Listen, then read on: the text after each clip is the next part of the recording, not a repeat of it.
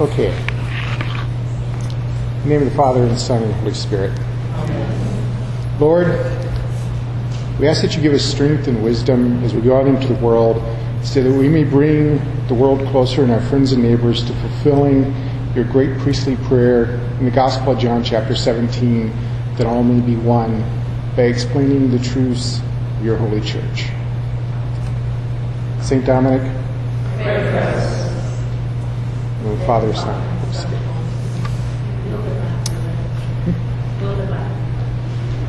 So, I'm Larry Pryor. I'm the secretary of the chapter and the webmaster. And I was raised Southern Baptist. And about 20 years ago, I converted and came into Holy Mother Church. I've got a degree in international relations, and currently I do graphic and website design. I'm married to a cradle Catholic, my wife Cara, who is much too good for me. Just ask her. And part of sort of the uniqueness of having a marriage where one is a convert and one is cradle Catholic, I joke that she teaches me about the cultural aspects of Catholicism, and I teach her about the doctrine of the church. So, but, you know, it's kind of propitious that I'm giving this talk right as the 800th anniversary has started, because sort of the genesis of this was realizing that in a lot of ways we're in the same situation as St. Dominic was in and when he was passing through southern France with the Albigensians. We are a very small minority in this area. And I don't know that, I've noticed talking to cradle Catholics, there are, there's a lot you don't know about our separated brothers and sisters. Now, we could do presentations on different aspects of Protestantism for the next 5 years, and we wouldn't cover it all. But so I'm going to talk a little bit about my background, what I had taught or what I believed as a Southern Baptist, because they are the majority religious group in our area. Pew Research does a religious landscape study periodically, and the last one was in 2014, and the results came out less than a year ago. And some of the interesting facts kind of buried in there is that in Tennessee, Tennessee is the least Catholic state in the nation in terms of percentage. Only in the nation. Only 6% of the population of the state of Tennessee is Catholic. And 6%. 52% are evangelical, 13% are mainline, and I'll just try to describe the difference between the two here in a minute. And they also separated out historically black denominations, which are at 8%. And actually the second largest group that they subdivide by are nuns. Not the good nuns in UNS, but nuns, N-O-N-E, those who do not have a religion. And it's kind of, but with the well, let's not call them bad nuns, but the other nuns, only a very small percentage are actually atheist or agnostic. Atheist being declaring there is no God, agnostic not being sure if there's a God or not. The vast majority in this group are people who they just don't have a religion. And the interesting thing is half of those people think that religion is important. So those are definitely people we can reach out to. These terms, evangelical and mainline, that's usually how Protestants are subdivided. Evangelicals would be Southern Baptist, Church of God, Assemblies of God, Church of Christ. They tend to be very low church, in the terms high church and low church. A high church is one that is very liturgically focused, especially in their worship. They usually have a hierarchy of some sort.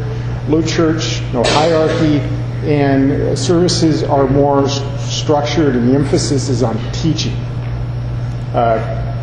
In this area, evangelicals are the largest group, and Southern Baptists make up over 20% of the population of Tennessee.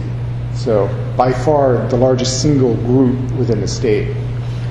The mainline denominations, that's going to be Lutheran, Episcopalian, those sorts. They tend to be more come out of a more historical tradition. They usually have, like I said, a hierarchy and a liturgy. So, Church of Christ, that would be evangelical. Now, and even this gets to be sort of, you may have to look, but you could probably find a Southern Baptist church that was kind of liturgical, and you could find an Episcopal church that is low church. Out of the Anglican tradition, which the Episcopalians are part of, that's where these terms sort of originated to differentiate Anglican or Episcopal churches and their emphasis. Now, I grew up Southern Baptist, which is low church evangelical. And the emphasis was definitely on teaching. But we did have, not communion, but the Lord's Supper, but we only did it once every 3 months. And if you know anything about Southern Baptist, you know we have a Sunday morning service, a Sunday evening service, and there's usually a service on Wednesday night. And the church where I grew up, we usually had the Lord's Supper at the Sunday evening service. Now, there's one thing I wanted to ask before we really sort of dove into it. How many of us are converts in the group? Wow. I expected it to be sizable. I didn't expect it to be this sizable. It looks like nearly half of us. So, I count 14. So, out of the converts, how many were Southern Baptists? Pretty sizable. So for you, this isn't, going to be maybe that enlightening. And I should mention at the beginning that, what I say, remember this is over the course of some years, it was what I had come to understand, and my memory may be faulty, and my understanding may have been faulty. So, let's talk a little bit about Southern Baptist. One thing as Catholics that you really need to know is that it is really different. But there's a core there. And when I talk to converts, we all pretty much have the same attitude. No matter where we came from, we are so grateful from where we came, because we were taught some really good things there. I will always be grateful because at this little Baptist church is where I first learned about God. It's where I first learned about Jesus. It's where I first learned about Scriptures. It's where I fell in love with God and the Scriptures. And when I became Catholic, I didn't leave any of that behind. I brought it with me. And in the Catholic Church, I found the fulfillment of that. And so when we talk with our separated brothers and sisters, we need to look for that good. And and really this is what St. Dominic did with the Albigensians. He saw that there was good there. Their quest for holiness and their zeal and their poverty. And he took that and he showed them the proper way to express that within the church. So I think most of, not all of us converts, we sort of have that same experience. So remember, when you're talking with Protestants, there's going to be, if nothing else, we can always go back to Jesus. There's going to be a baseline where we can communicate. So some of the differences of Southern Baptists versus Catholics. Southern Baptists have no creed. They are not creedal. And sometimes I'll still say we in terms of Baptist, but the closest that it's had is what is called the Baptist Faith and Message. And it's sort of an agreement, a general agreement on what Southern Baptists believe. There's also no hierarchy. There are no bishops. Each individual church is autonomous and rules itself. They come together in the Southern Baptist Convention for common work and common cause, for missions and publishing and things of that nature. And because it's autonomous, there are no bishops. There is no sacramental theology as such.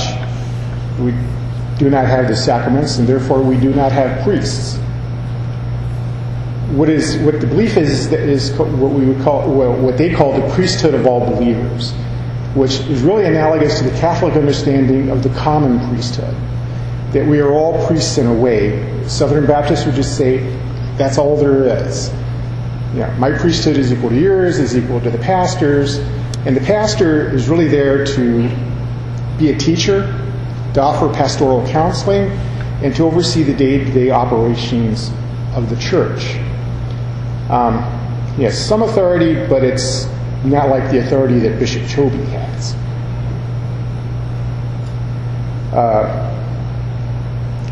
But while there are no sacraments, there are what are called ordinances, and there are two ordinances.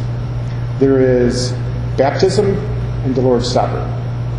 Now, and this comes from the Baptist Faith and Message. Baptism is done out of obedience, and it is a symbolic of the believer's faith. What I was taught was that it was a public profession of faith, and that's all it was. It's not quite my understanding when I was baptized, but that's what the Baptist Faith and Message says about it. You are not cleansed of your sins when you are baptized. In the Lord's Supper, there is no belief in the real presence. It is merely a memorialization of the death of Jesus.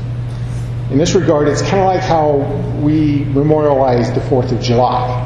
We remember it, we think of what came from it, but there's not this idea of anamnesis, which is what we believe about the Eucharist, which is when we celebrate the Eucharist, we're not just remembering what happened at the Last Supper. We are actually entering into it as actors. We connect with it. So it's ongoing. And this is the same sort of belief that Jews have about Passover. So let me tell you a little bit about my faith growing up. I do not remember a time when I didn't believe in God. I can remember being 5, going somewhere in a car, in the back seat, and being concerned about what God wanted me to do with my life. It's sort of one of my earliest memories. And that's kind of been an ongoing discussion between me and the Lord for the past 40 years in some way, shape, or form. And we went to this little Baptist church, and the structure of how Sunday mornings are for Baptists, you show up at church, you go to Sunday school, and everybody goes to Sunday school. It's divided off by age groups. And then we would all meet in the sanctuary, except for the little kids who would go to the nursery. And we'd have our service, which I realized in a strange way sort of lines up with the liturgy of the Word. There are prayers, and there are hymns, and of course the big chunk is the pastor preaching, which I love being at Mass, and when the priest starts, his homily goes more than 10 minutes. I like to look around because the cradle Catholics are kind of dancing in their seat. And you can tell the Southern Baptist converts, because we're kicked back going, oh, he's just getting warmed up. But so, and then the pastor would preach at least for 45 minutes, if not more. Based out of the Bible, some pastors, delved more into like a Bible study, and others it was more relevant teaching, but connecting with Scripture. And then at the end, there would be a call to come down and give your life to Christ. And I'm sure if you're Baptist, you've probably heard the every head bowed, every eye closed. So that if people were a little embarrassed, they could come down. And so, we'd be singing, the congregation would be singing a hymn, people would come down, they would dedicate their lives to Christ, or rededicate their lives publicly to Christ, because there's no confession. This kind of substituted for it. And then, the service would be over, and we'd meet again that night. Now, if you're like me, I started to really sort of get serious about my faith and really attending church regularly when I was in high school. So as a high school boy, you'd get to this point of the service where the pastor's calling for people to come down and dedicate their lives to Christ. And being 14, I'm standing there thinking, Lord, the football game is about to start. Please don't let anybody get saved today. But so eventually, I always loved the stories in the Bible. And when I started to get serious, I would read the Bible more and more on my own. And I sort of had this understanding even then that I had a relationship with God, and that I was a sinner, and that Jesus was the path to God, that He was the one who would forgive me. And I knew that there was a point where I would have to dedicate my life to Christ, but I didn't know when that was going to happen. Now, as you can tell, as Baptists, from the name, very particular about baptism. For one thing, it has to be by immersion, which is beautiful, because you see the whole symbolism of the believer dying and rising again in Christ. But Baptists also believed only in believers' baptism.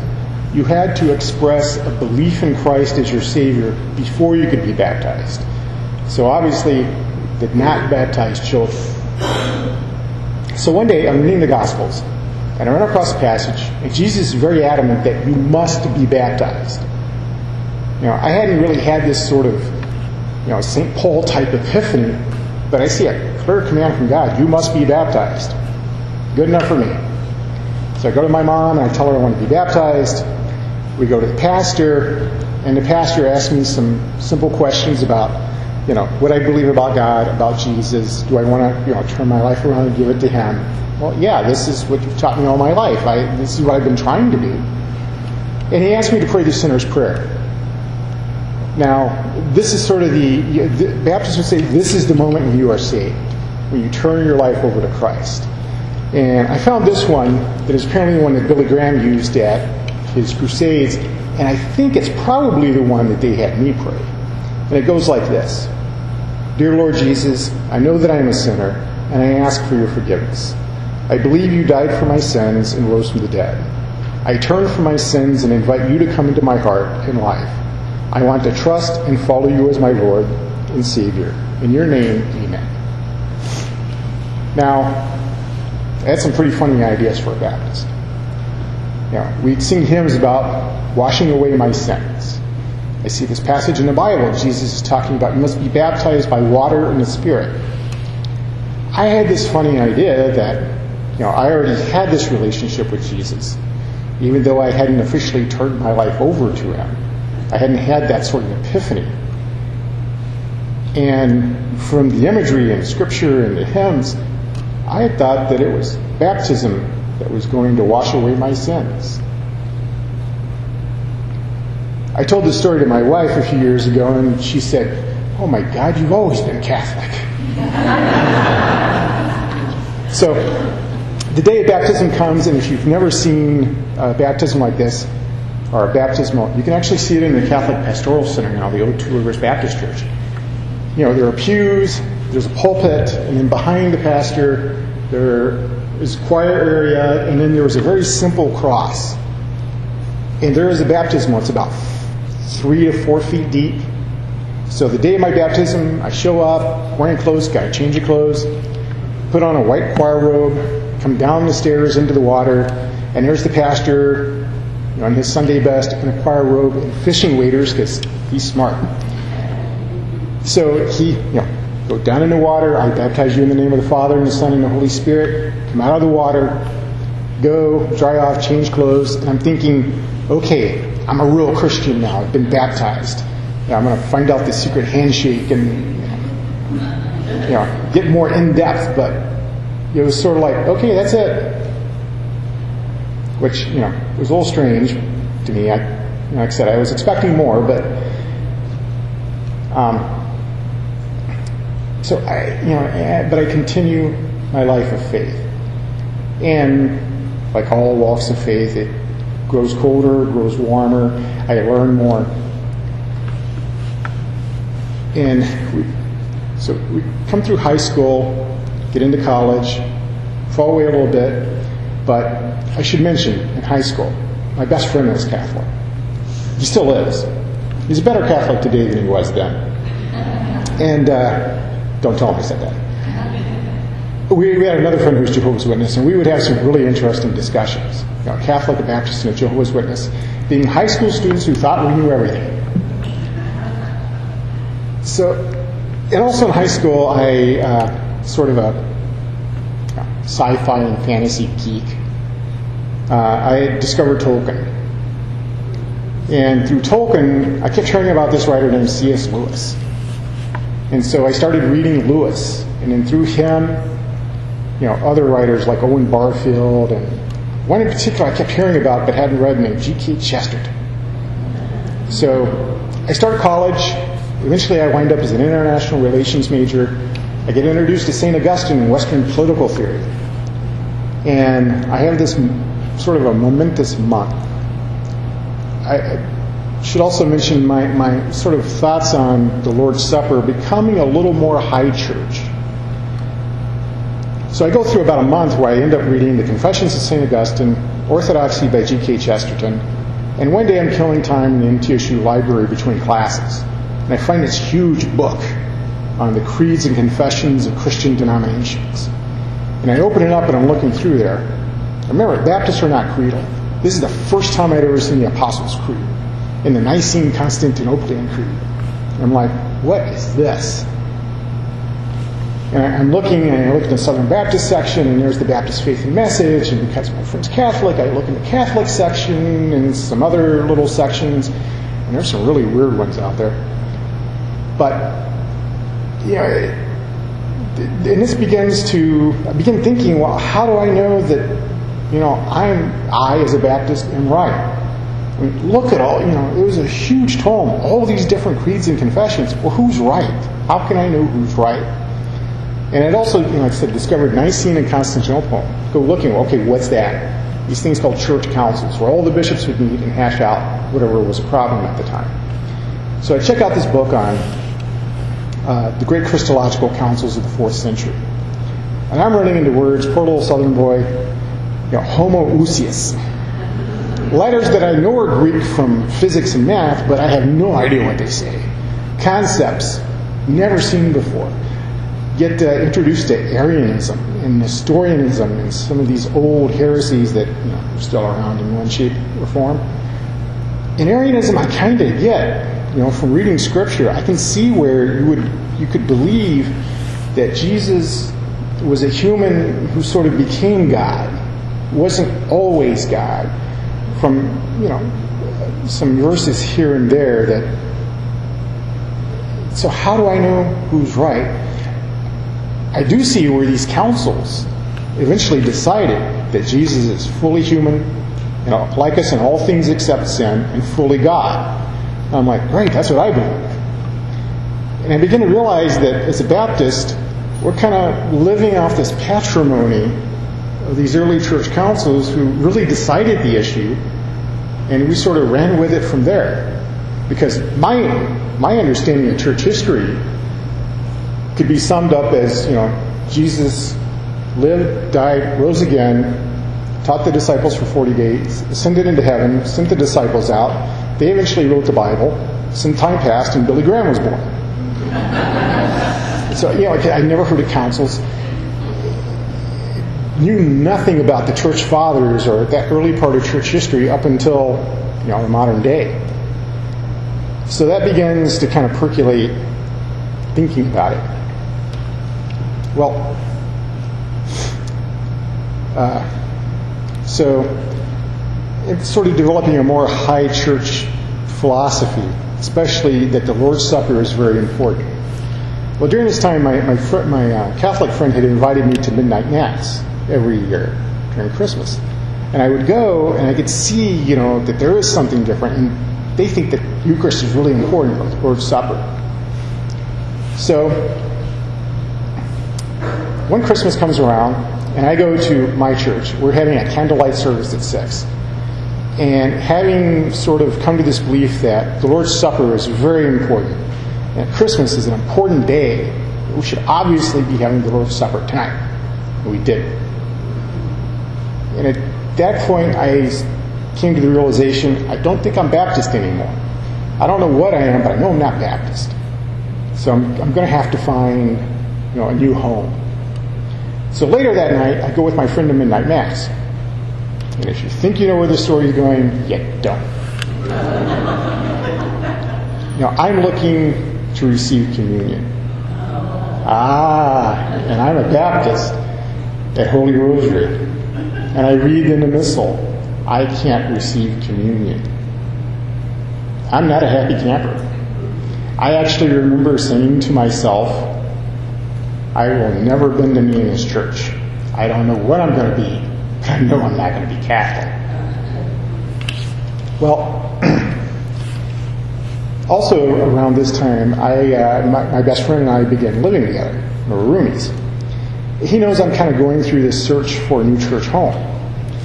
Well, he's after me to give the church a fair hearing. So I find this book by Carl Keating called Catholicism and Fundamentalism. And I'm like, great, I'll go through it, I'll understand the differences, and I'll be able to dispatch them fairly easily. Yeah, not so easily. I get introduced to ideas like the role presence in the Eucharist, the role of priests and bishops. And the one that really struck home, how do I know what's in the Bible belongs in the Bible and that the Bible is actually inspired? Because the Quran claims to be inspired. They say the Book of Mormon is inspired. Mormons do. How do I know that Scriptures are what I believe they are? I just accepted it on faith without really thinking about it. So now I'm really confused. And some of these issues, like the real presence in Mary, I can't disprove to myself, but I don't believe it.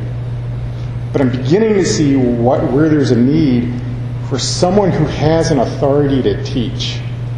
I didn't know the word magisterium yet, or that's what I was looking for.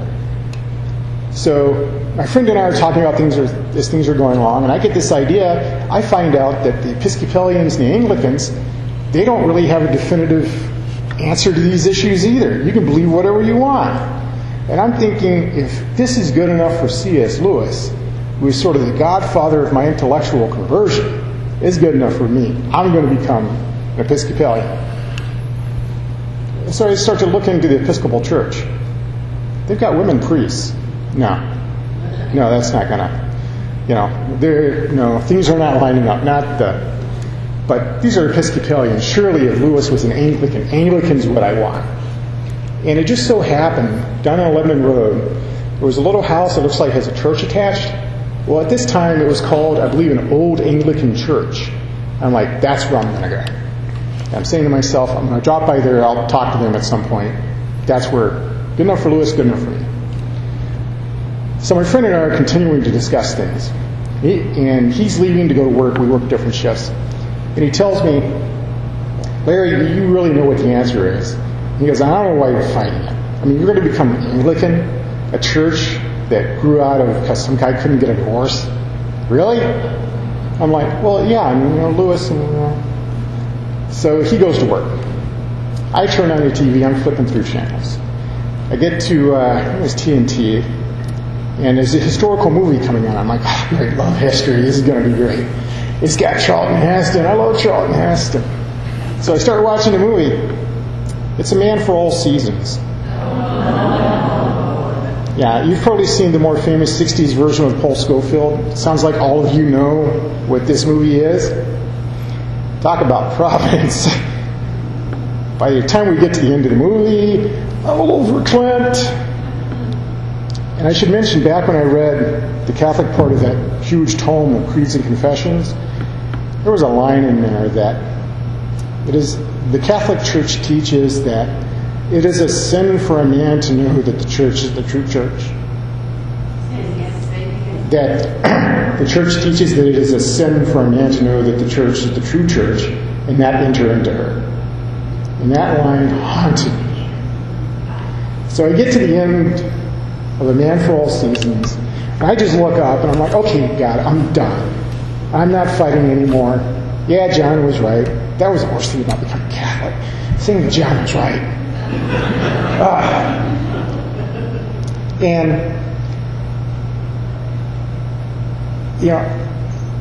I still had problems, issues with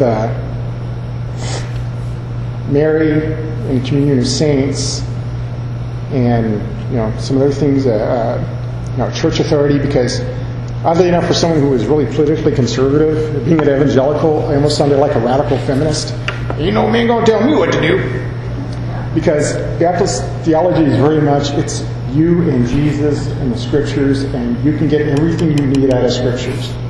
Scriptures, the Holy Spirit will lead you personally to all truth. And the Scriptures will be easy to understand. Really? Have you read Revelation? So, later I found a great explanation for what I was going through.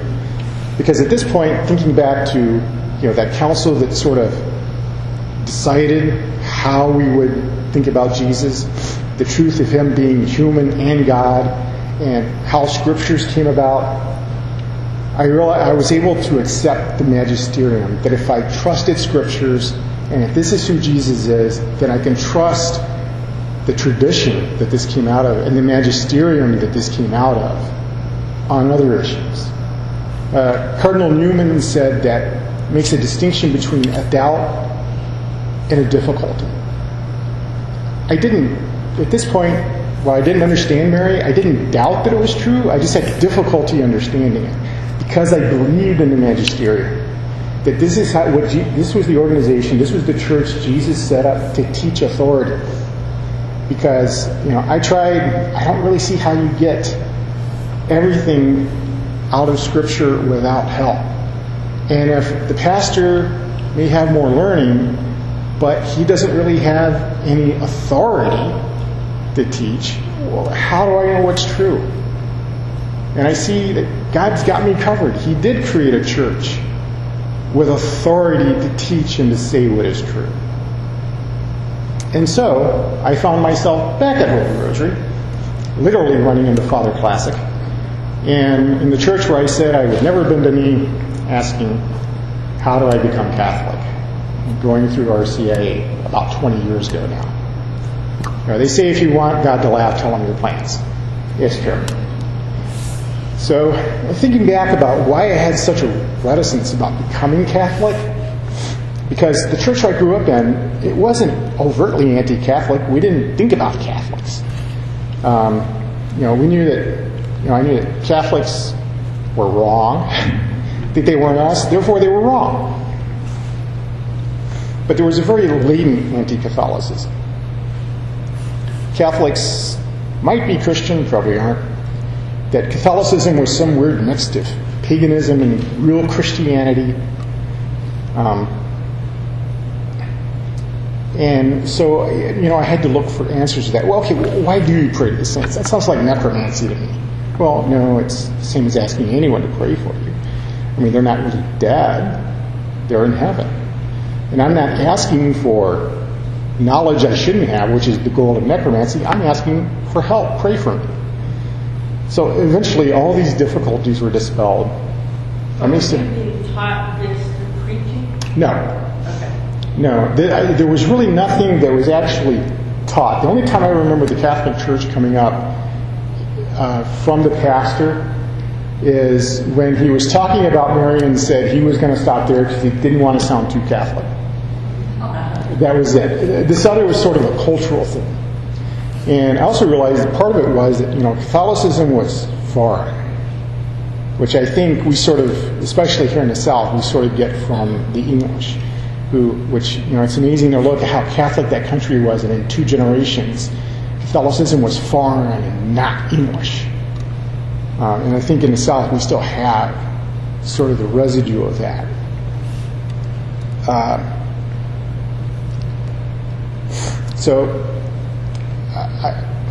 running out of time, so I want to give you a couple of quick sort of points when you're talking to your Protestant friends. Number one, never be afraid to say, I don't know. Never be afraid to say, I don't know. Try to find out and get back to them, but don't be afraid to say, I don't know. Remember that they probably have some ideas about Catholicism that even if they don't say them, that they think that are completely dead wrong. That you worship statues, you worship Mary, You're engaged in sort of necromancy with the communion of saints, and the Pope is secretly sending you messages by wireless telling you when to brush your teeth. Also remember that our separated brothers and sisters, our Protestants, they love Jesus too. And there is a lot of good there. And that they're striving to know Jesus just like we are. And we can, look for that good and try to show them how that good is in the Catholic Church too and is fulfilled in the Catholic Church. The other thing I would say to remember is that Protestantism tends to be very individualistic.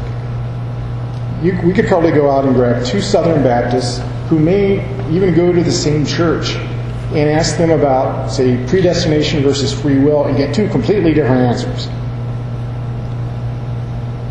So you've really got to know the person and kind of, feel them out to see exactly what they believe and therefore what issues they may have with the Catholic Church and where, their thinking is that you can sort of bring over,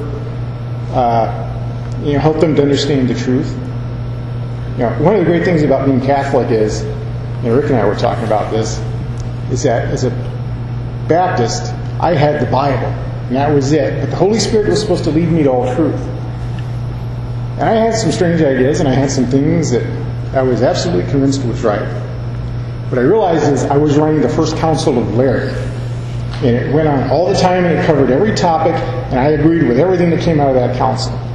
Even if later I decided that council was wrong and updated it. But as a Catholic, immediately you've got the catechism. If I'm confused about something, I can go to the catechism, or the church fathers, or the councils, the documents from the councils. There's no end of teaching. And I don't have to rely just on myself. Because if the Holy Spirit is really leading each individual believer to all truth, we can't name one issue and find agreement between even probably a majority of all Christians without there being at least a significant minority. If the Holy Spirit is leading every individual to all truth, he's doing a poor job. Either that or that's not the way it was supposed to be. Okay, it's almost 4:30, so I'm going to end here. There's a lot more we could get into, Calvinism, Arminianism, just to hit one subject. I'm going to post some sources on the website. I've talked to the webmaster, and I said I would do that. And then I'm also going to edit this and make me sound a lot smarter and put roaring crowds in the background on the audio. It's going to be great. But I want to kind of open it up for questions or suggestions about other topics that maybe we can cover on the website. We've got a couple minutes, so any questions or suggestions? Rick? I always heard with Baptists, one of the things I've always heard was once in grace, always in grace. The assurance of faith. Once saved, always saved. What is that? Yeah, once saved, always saved. The belief is that once you've given your heart to Christ and once you are saved, you are going to be saved. That salvation, you cannot lose it. Because, and I forget exactly where in the Gospels, but Jesus says, nothing will be taken out of my hand. Well, later, like in Revelation, Jesus tells us, he who will be saved is he who perseveres till the end. Now, running along with this, there's also a belief that not only is it once saved, always saved, but you can have an absolute assurance in your salvation. So that was one of the problems I began to have. It's like, well, I gave my life to Christ. What if later I decide, this whole Christianity thing is hokum. I'm just going to go, live worldly, do whatever I want. You're telling me I'm still going to go to heaven? Even if I publicly renounce Christ? Well, no. You weren't really saved. But I can have assurance in my salvation and once saved. See, those two ideas, they don't make logical sense. So, you've got to divorce one from the other to be logical. And if it's once saved, always saved, but you can be fooled about your salvation, it's like, it's much easier for me to believe that I am in a state of grace and that I'm going to go to heaven, but God respects my free will enough that I can leave if I want to. Nothing will be taken out of his hand, but I'm still free to leave his hand. Okay. Yeah. When Baptists teach and the baptism Yes. They evidently believe that obedience to the word is very important. Right. So how do they reconcile the fact that after the resurrection, the first thing Jesus did and gave to the apostles was the power to forgive sin, and he didn't give them the power to read minds, but to forgive sin in his name? How do they reconcile that? I believe that the answer to that about the power of forgiveness was sort of explained as it was through writing the scriptures that the apostles have given this knowledge to humanity and leads us on a path to faith where our sins can be forgiven. Now, obviously, that was another thing. It was like, the Catholic explanation that he actually gave that power as a sacrament to his priest to forgive sins made a lot more sense to me, too. But to retain. See, that was also one of those key words where I had a problem with. Marcus Grodi, if you see him on EWTN, he talks about the Bible verses I didn't see. Yeah, I'm still finding them. Next. Yes. It was a tremendous change for you since you believed in only the symbolism for what was taking place in the Lord's Supper. So at some point, can you enlighten us on what happened that made it much more effective for you to believe in this being truly the body and blood of Christ in the Eucharist? I mean, I'm sure that had to be tremendous.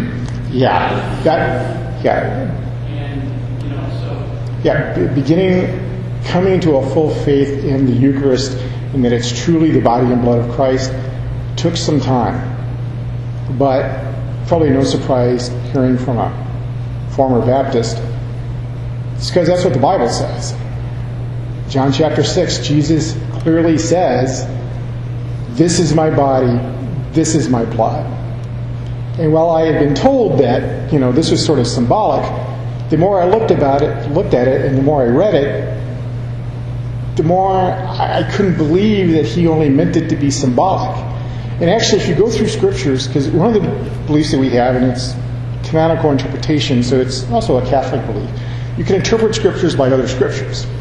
So if you look at, if this eating of his flesh is supposed to be symbolic, there are a couple of other places in the Bible where that phrase is used symbolically. And you know what it means? It means to denigrate someone. So if I can interpret the Bible by the Bible, then what Jesus is telling me, if eat my flesh and drink my blood is symbolic, that I have to denigrate Christ in order to be saved. That fails. So it can't be symbolic, it had to be literal. And it's sort of like when I was baptized. Why did I do it? Because that's what Jesus said. It's right there in Scripture. I still have a little bit of that. Scripture says it, that ends it. Any other comment or question?